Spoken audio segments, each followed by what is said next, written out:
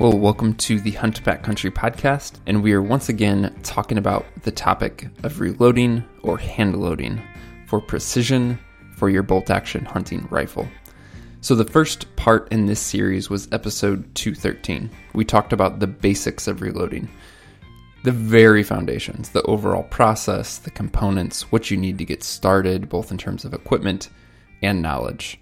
In this episode, we're focusing specifically on brass, prepping brass, cleaning brass, reusing brass versus new brass, all kinds of questions on brass.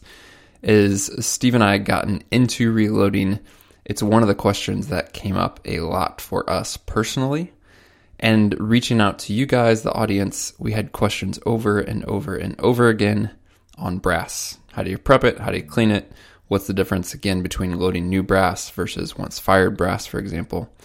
So we're back with Steve and Will from RCBS to talk about brass in this episode. It's one of those topics, and you'll hear us discuss this in the episode.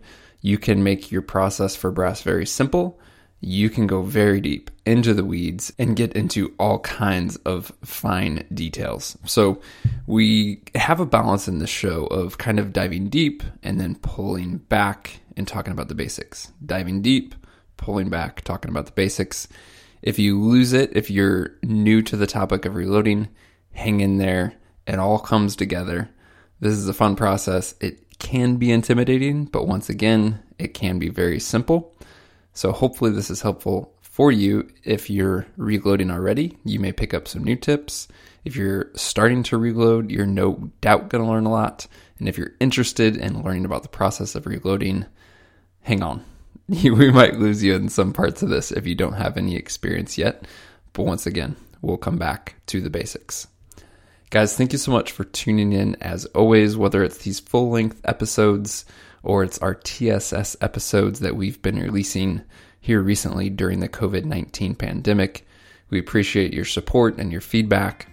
Thank you for reviews and questions and all of that. As always, anything you have for us, just send us an email to podcast@exomountaingear.com. Right now, we're going to get into this episode, Precision Reloading Part 2, with the guys from RCBS.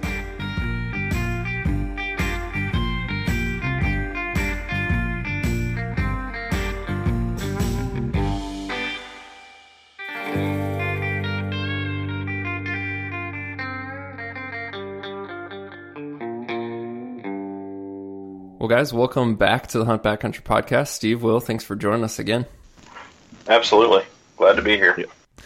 So to get right into it, we had really good feedback from the first episode, and I want to read an email that we got from a listener that's going to kind of drive the direction of a lot of what we want to cover today. So here's the email from this guy. He says, "There's a lot of information about case prep of fired brass, but what about case prep for new brass? I'm working with brand new Lapua brass. What, if anything, do I need to do for case prep of new brass? Also, will my round shoot differently when the brass is new versus once fired? Specifically, I'm wondering about the differences in rounds that have been neck sized only or maybe shoulder bumped a few thousandths with a full length size die. Will those rounds that I load differ significantly compared to the rounds loaded on new brass?" So I want to answer those questions, but along the way, I think there's a lot to hit on there, especially for guys who are newer to reloading. To kick things off, let's go ahead and talk about dies a little bit. And Steve, let us know full-length size dies versus neck sizing dies. As the name implies, it kind of describes what they do, but go ahead and give us an overview of the differences between the two, how they work, and when you might choose one over the other. Okay, our full-length size dies are exactly what they say, full length. We size the base, the shoulder, the neck, set the head space in the die. Neck dies, all you're doing is sizing the actual neck. We're not touching the body with our neck size dies at all. So why and when, for guys who are new, would you choose one over the other for, specifically our application of bolt action rifles? For me, I usually recommend people go with a full-length sizing die. The point being that, full-length's going to make sure that it sizes that case down to within those specifications, so that's always going to chamber in your barrel, where your neck sizing die is just sizing that neck down. So that round's only going to work in that chamber. It could be, I mean, a lot of times if you're just neck sizing, those cases can be harder to chamber in your gun because it does have the tighter fit and the round hasn't been sized all the way back down. In a hunting situation, you want to make sure that they're always going to be full length sized. I agree completely. I recommend full length sizing just flat out. So for guys who may not realize, and it kind of goes back to his question a little bit, but if you're starting with brand new brass, that is within a specification to ensure that it can chamber within basically any rifle that's chambered for that cartridge, that caliber. When you then fire that round, that new brass, in your specific firearm, the dimensions of that case are going to grow somewhat depending on how your specific rifle is chambered. And essentially now that case has been sized to your chamber and not to its original specification. So by full length sizing, you're then taking it back down, potentially, you know, a varied amount based on your chamber, how tight it is, that type of thing. You're taking it back down to a spec where it's going to, again, as you guys mentioned, ensure compatibility. Is that correct? Yes. Got it.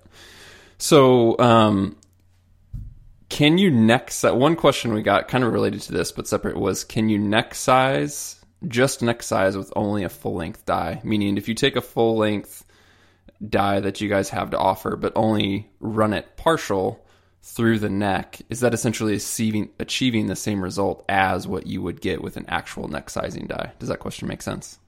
Yes, and you can.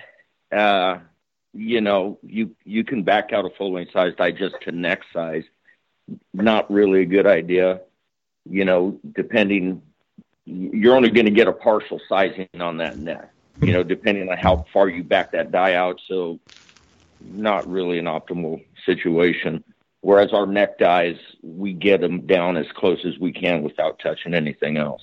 We had questions as well, just in types of and preferred applications of case lubrication. And while we're talking about, obviously, resizing brass, that's a good time to talk about that. So can you kind of hit on maybe the pros and cons of the different types, methods, applications for case lubricating as it comes to resizing your brass cases?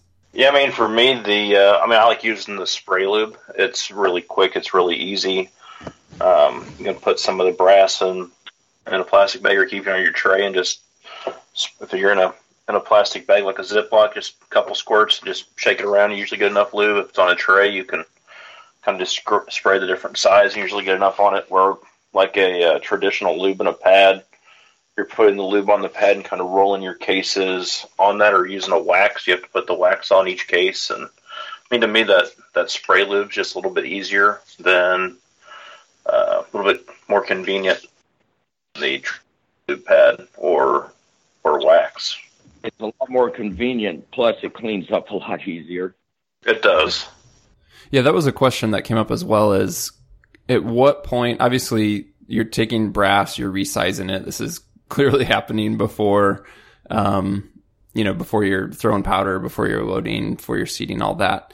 Do you guys then immediately clean off the lube after it's been sized? And if so, like say for that spray, you talk about it cleaning up easier. What's the method there? Are you simply just wiping the external case down? I typically will wipe it down just out of habit after it comes out of the size die. But I will also typically size my cases, prep them, then clean them before I load them. But I am actually wiping the lube off every time it comes out of the size die. Yeah, we'll get into more of that cleaning case prep type discussion as well. We had several questions that we had that hit there. I'm curious, while we're talking about dies, whether we're looking at full length sizing, neck sizing, part of that equation is looking at how the neck is sized and setting neck tension. Can you guys go ahead and talk about, say, for example, your Matchmaster dies, you have the different bushings where you can really set the neck tension to your desired preference, based off of your case thickness, that type of thing. But go ahead and talk about the importance of neck tension and then guidance for setting that and selecting the proper bushing. Yep. So on the the Matchmaster dies, one of the big things that that really plays an important role with coming up with those match rounds. I mean, being able to take that amount of neck tension on the bullet, it can affect your group sizes. I mean, some guns like a neck tension that's a little bit lighter, while some rounds and bullets like neck tension is a little bit harder, a little bit heavier. So being able to go through and take that measurement and determine your different bushings, then testing out which bushing gives you the best results can make a big difference on a lot of the folks that are trying to squeeze as much accuracy out of their rifle as possible. And also, I mean, for like a hunting rifle, if you're going, I mean, where you guys are going hunting, you can put a little bit heavier crimp. You can control that neck tension to get a little bit heavier neck tension on that bullet. So, you know, your bullet's not going to set back in that case while you're trekking your however many miles you're walking throughout the day or anything else. I mean, a lot of the PRS guys, they're on a lighter neck tension. They're not walking nearly as far, and they can use a lighter neck tension. Where if you're still wanting to get that match grade accuracy out of a die, you can choose a little bit heavier tension if you need to. The one nice thing also about the Matchmaster dies with the bushings is once you optimize that neck tension, you're not using an expander ball also. You can just, because you're setting that, you know, that tension with the bushings, which is huge as far as concentricity of the round goes. So that in itself, you know, kind of adds to that accuracy profile.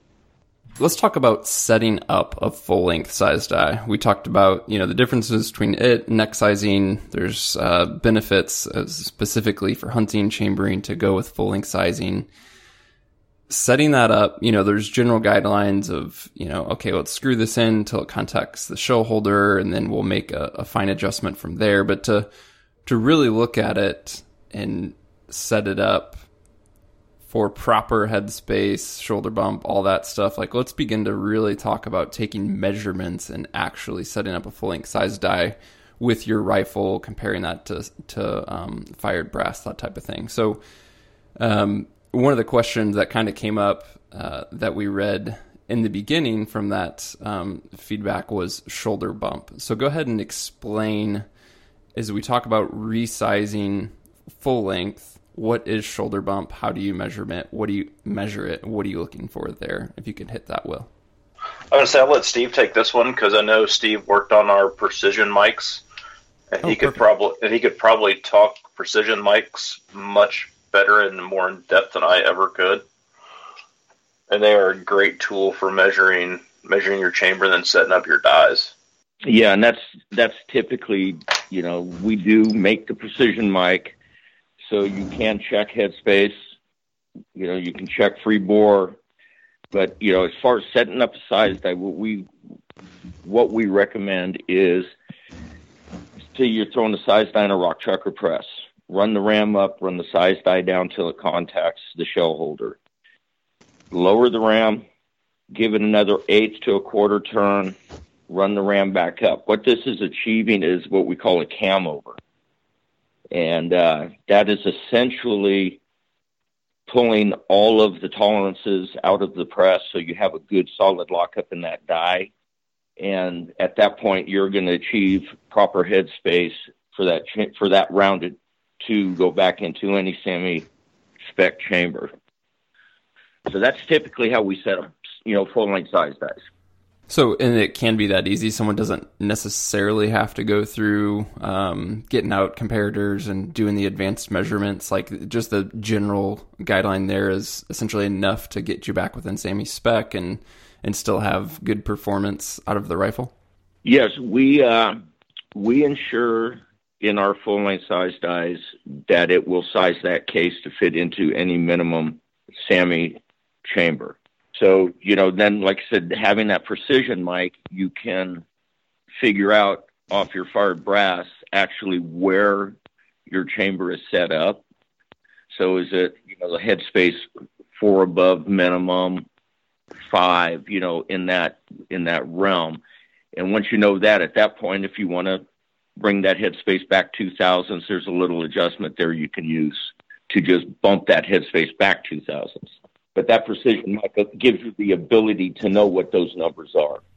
And so it's maybe for most folks overthinking it to go, I have to go back 2 thousandths, like specifically 2 thousandths, because that's a number I see even thrown around a lot.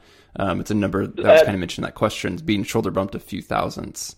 So that's a typical number, but you know, like Will was touching on, you know, like hunting rounds.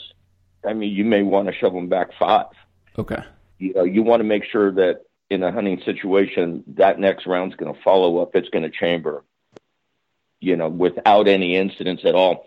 You know, a lot of the PRS guys, you want to bump that thing back too. You want, you know, you want those cartridges as close as you can absolutely get them every time.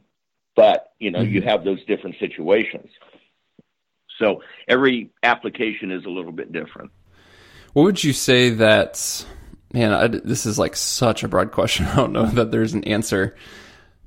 Would most factory rifles, how are they chambered in terms of these tolerances, right? So, and how close, I guess, to SAAMI? Because I know you get into the custom actions, custom barrels, you can even specify chambering and headspace and, you know, all types of variants there. But in general, for a factory rifle, even a higher end factory rifle, do they remain pretty close to SAAMI spec? Are they, you know, a bit more open to be forgiving? Is there a general consensus there? Well, the SAAMI guideline is what it is, and that's how factory rifles and ammunition are produced. So it's SAAMI, you have a minimum chamber. So that is the absolute minimum that chamber should be, and then their tolerances, you know, go plus from there. Yeah, I guess my question is, do you feel that most factory rifles go further beyond that to be quote unquote more forgiving or anything? Or do you feel like most of them do try and keep to that minimum and try and keep it close to SAAMI as possible? In all my experience, and I've been around a lot of rifles doing a lot of measurements, factory rifles are within those SAAMI specifications. Now, the ammunition side of it, since it's a max cartridge condition with SAAMI, they'll go minimum, but they want to ensure that those rounds are going to go in every chamber out there. So the rifles are closer than the ammunition is, the factory ammunition. When it comes to sizing and all of what we discussed, are there any things in there that someone should know about, be concerned about as it relates to brass life, longevity, things you might do wrong that's going to decrease that brass life? Or is the general process and setup and talk about sizing, proper lubrication, proper, setting of the die, is that essentially all we need to know? Or do you see certain things where brass life comes into play or is degraded because of die setup or sizing? One thing we found in all the testing we've done for all the years we've been doing it, you do not attach case life to anything. There's just too many other variables. I mean, we tried to, when we first came out with our X die, it's like, okay, we're gonna prolong the life of these cases, and they started leaving us at 6, 7 sizings. It's like, okay, at that point we determined there's too many other variables that are involved, with case life. So if we were to back way up, part of that question in the very beginning was talking about this guy developing a load with brand new Lapua brass and then asking the questions, will my round shoot differently when the brass is new versus once fired? And let's say for these once fired rounds, he is full length sizing them before he's loading them again. What is the answer to that question? Will his round shoot differently with that brand new brass versus once fired brass that has been full length resized?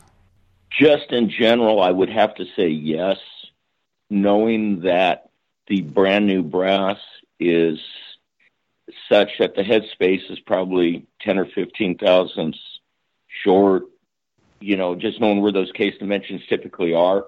So that first firing is going to fireform those cases to the chamber.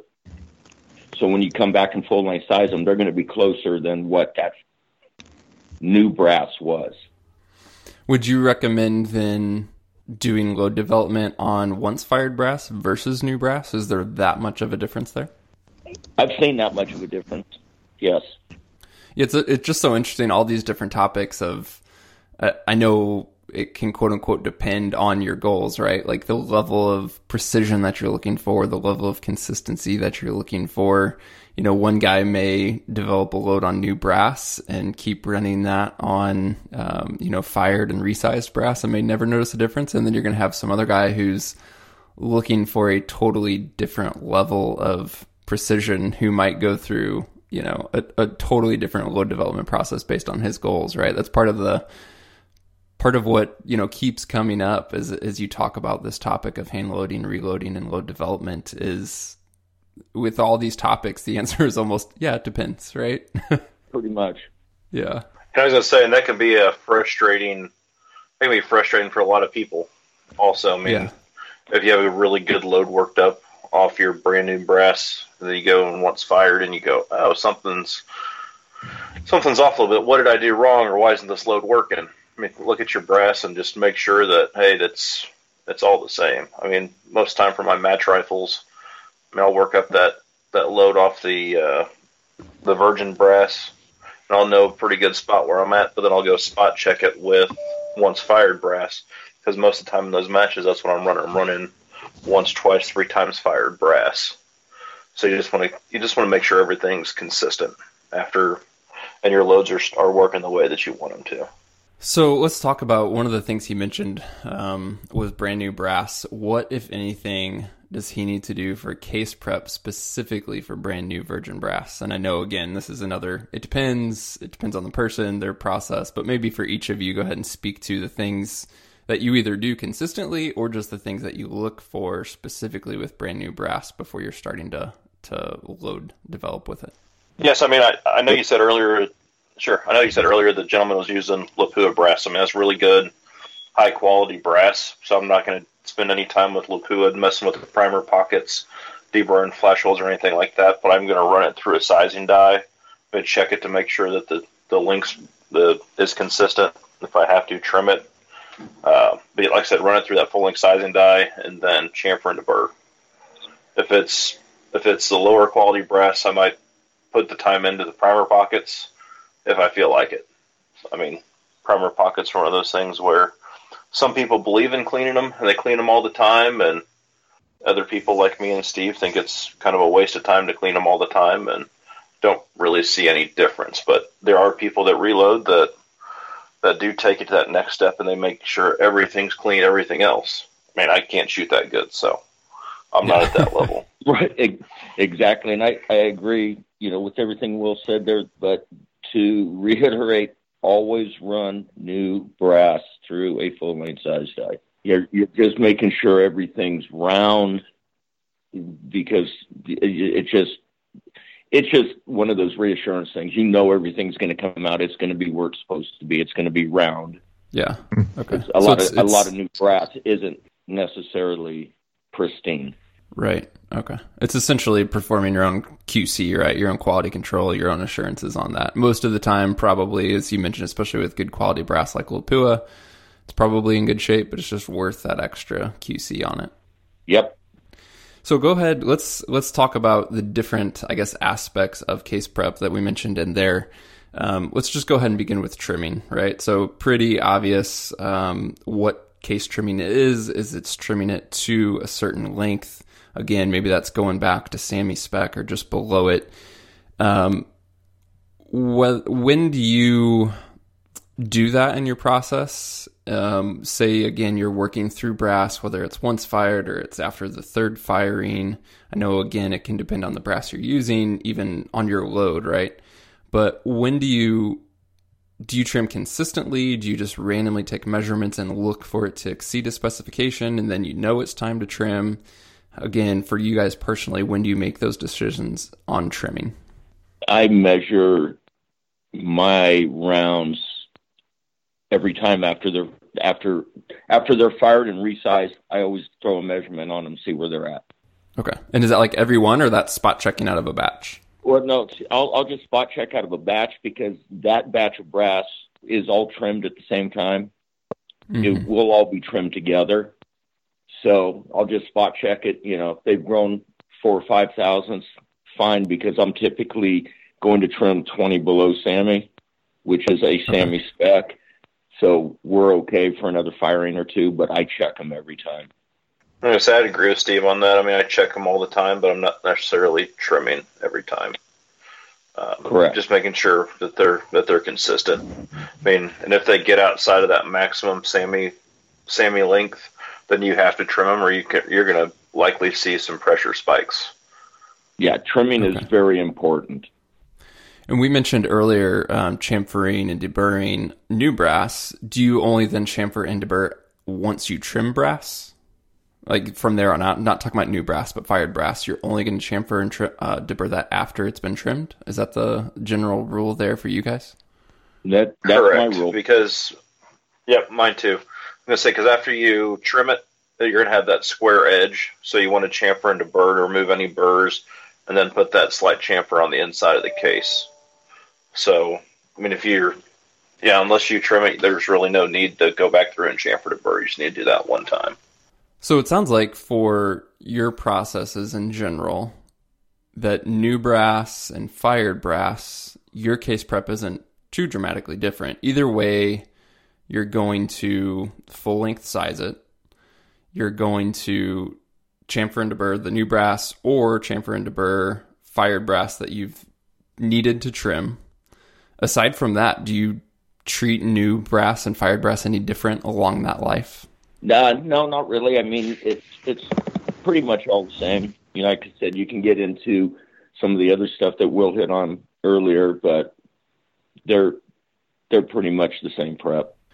Go ahead and take us through, and this will probably get us to, we want to hit like cleaning in terms of tumbling, that type of thing, but I would just like to hear, to back way up, maybe some guys have gotten lost as we've talked about all these different steps and topics.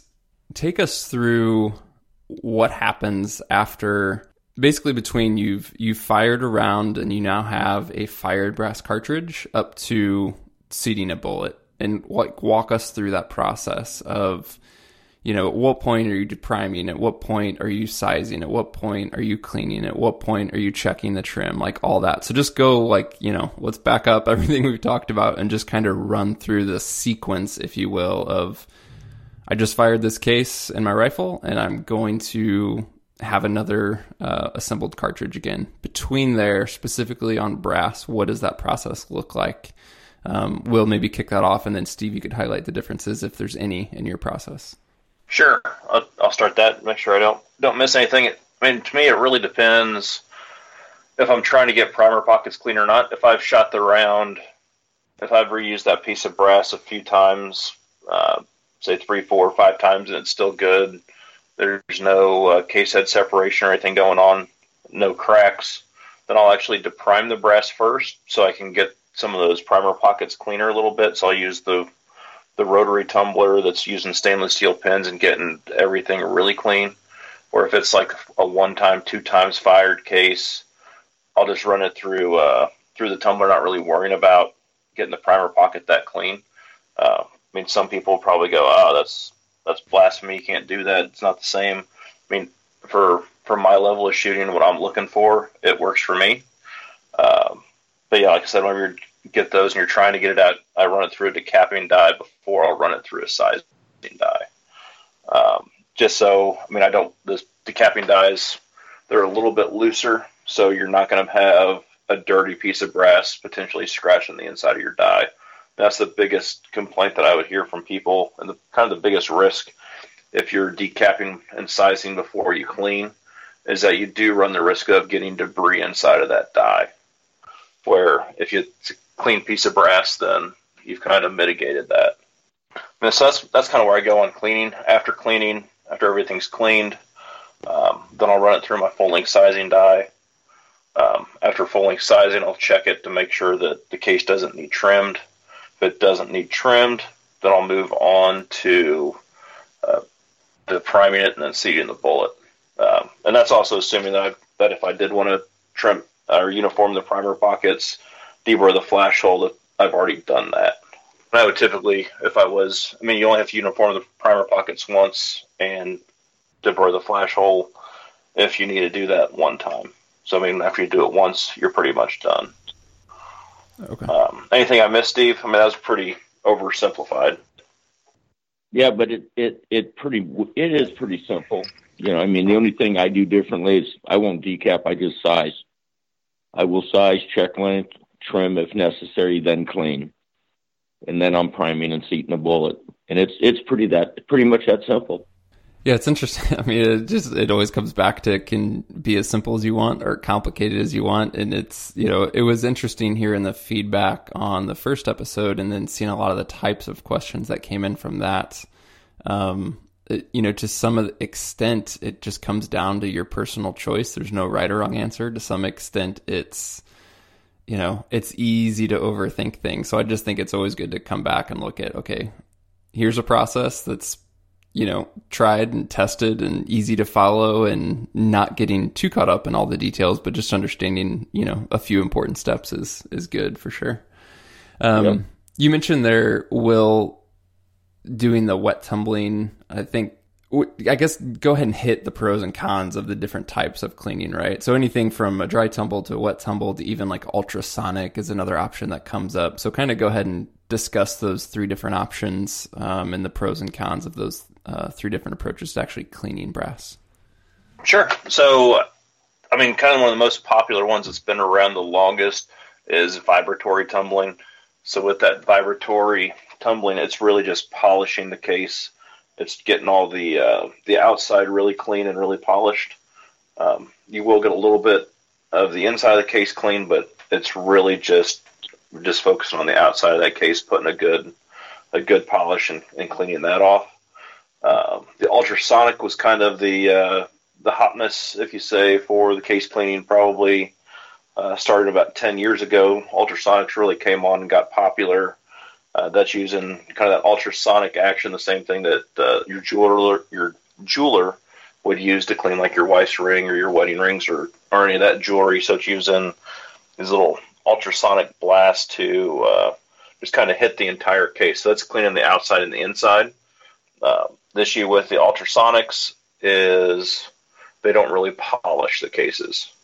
That cleaner will literally remove everything on the case down to kind of that microscopic level. So it's not leaving behind any type of polish. And then the rotary tumblers have been, they've really been the last 3 to 4 years have gotten really popular. So those use a stainless steel pin media and then some type of detergent or soap, and they clean the inside and outside of the cases. That stainless steel media does a really, really good job of removing kind of all dirt, debris, carbon buildup off the cases, and when they come out, they're really shiny. If you use an ultrasonic or the rotary, I mean, the biggest thing is with either of those, making sure those cases are completely dry before you go to load. And then in the stainless steel, you have to make sure that there's none of those stainless steel pins stuck inside the cases. So there's kind of a downfall between that wet tumbling and just removing those and ensuring those stainless steel pins are completely out. What do you personally do for the drying process? So I just kind of put them out on a pan and just give them a couple days, a week or so, and just make sure they're dry. If I know I'm going to be doing a bunch of loading, I'll clean my cases a week or so before I need to load them. Some people use a food dehydrator. Some people put them in their oven on like the lowest setting that will go, kind of like you were dehydrating jerky. Mm-hmm. I think if my wife saw me put brass cases in the oven, I would probably get skinned alive. Yeah. In Northern California, we have sunshine. I'd put them on a piece of cardboard and throw them outside in the sun. There you go.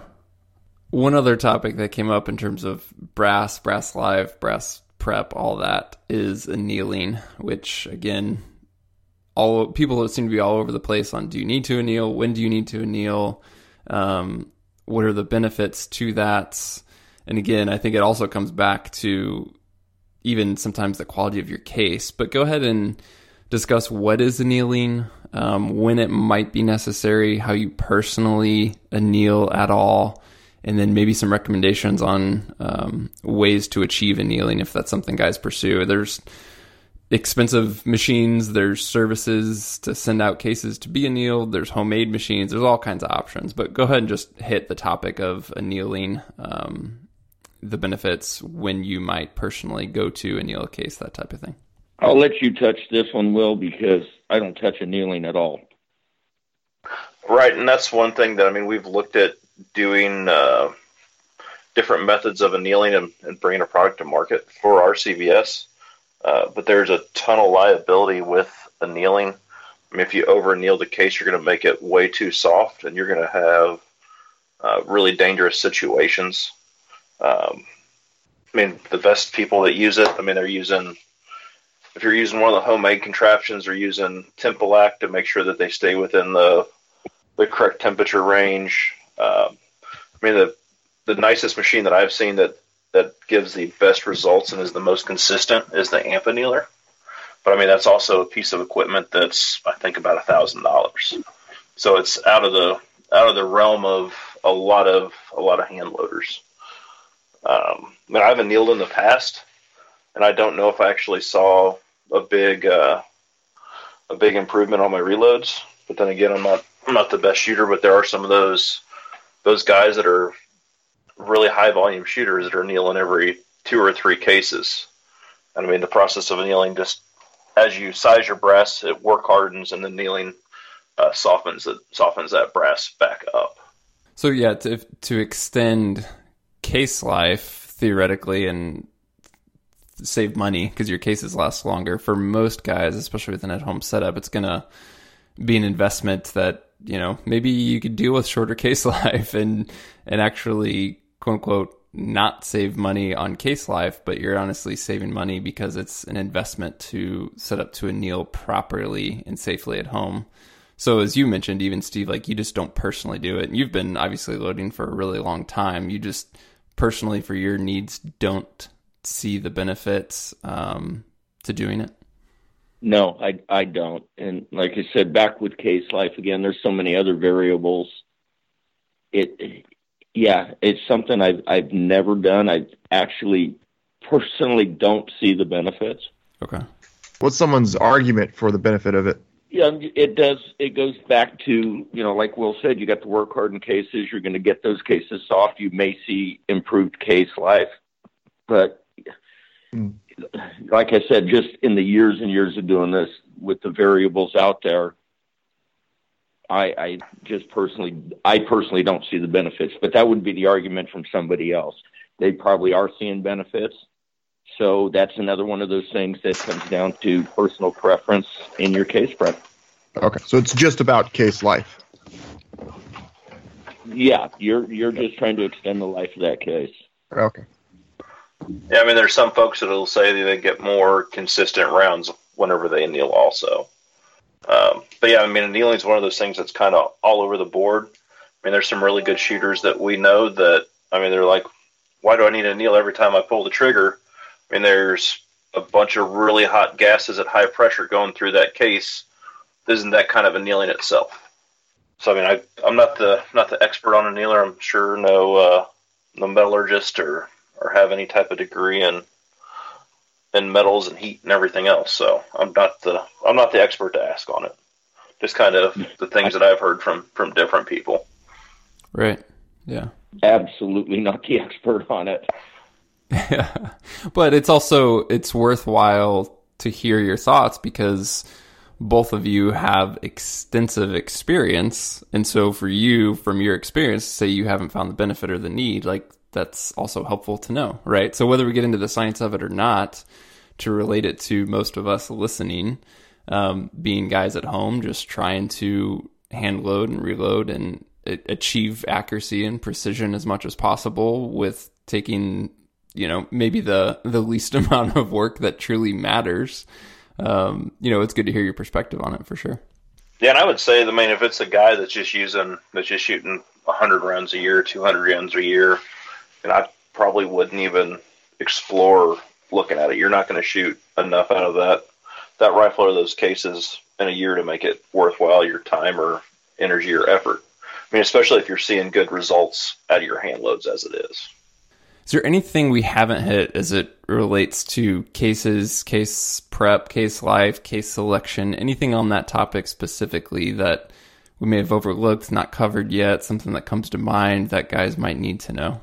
I mean, one of the big things that I see is, I mean, if you're using a pretty common caliber, to make sure that you're using all of the same type of brass. So all the same brand of brass. I mean, you might find people that are buying that have some Federal brass, they have some Winchester brass, they have some Hornady brass because they've tried these different box ammos.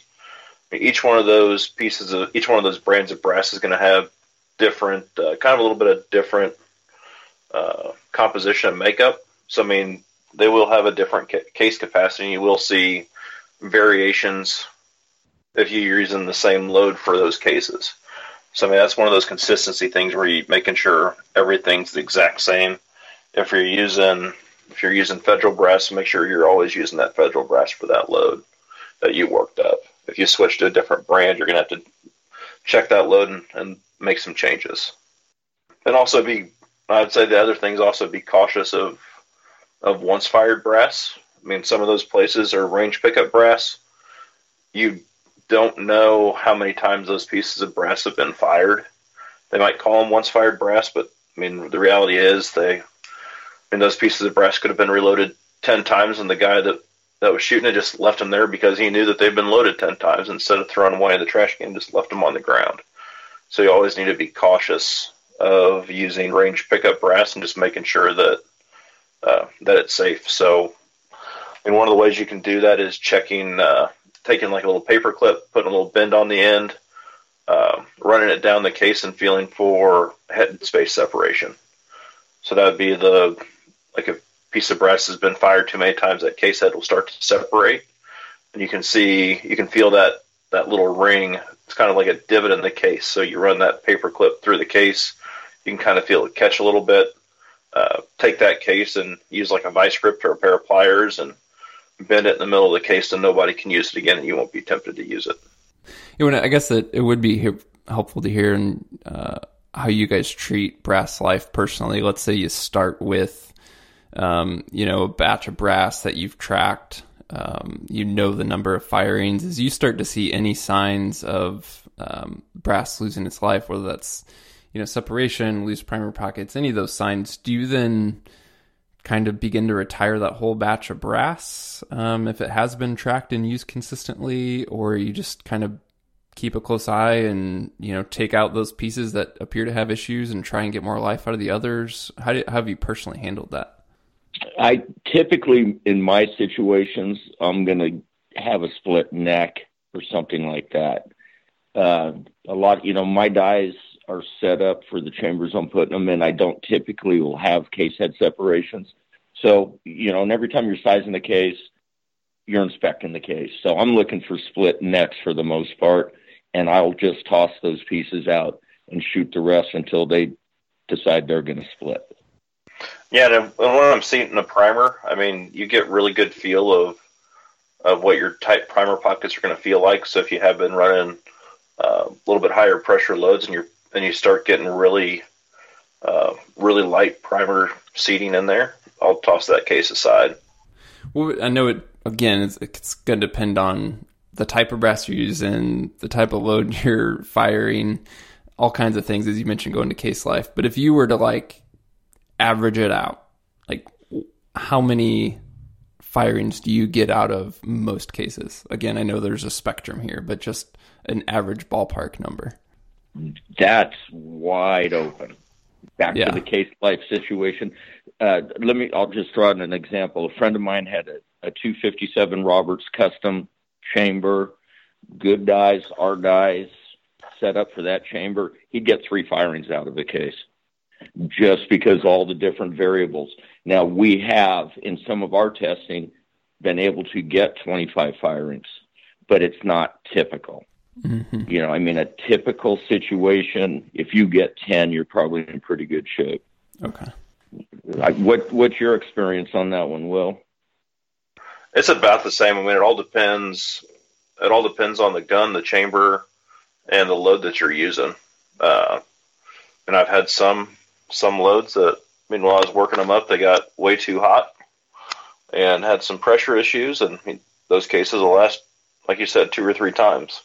And there's others that, they're still going strong after 10 firings. Yeah, that's helpful. That's good to know. I've seen that come up quite a bit of if you're getting 10 to 15, like you're doing really good. Not that you're doing good, but that's really good case life, essentially, would be in that ballpark. So that's helpful to know. Well, fellas, this is good. We'll get you back on. I want to hit load development. There's all kinds of other things we could talk about, but I think taking this deep dive and then just kind of summarizing die setup and case life and case care is going to be helpful for sure. So thanks for the time today. Well, that's a wrap on this one for now. Much more to come on reloading as Steve and I get into it ourselves. I am absolutely loving the process already. I'm testing different bullets and loads and powders and options, and I'm loving it, man. I'm excited to share more about my personal findings in future episodes. If you have any questions, whether it's on reloading or anything else, send us an email to podcast@exomountaingear.com, and we will do our best to help you out on future episodes. Talk to you soon.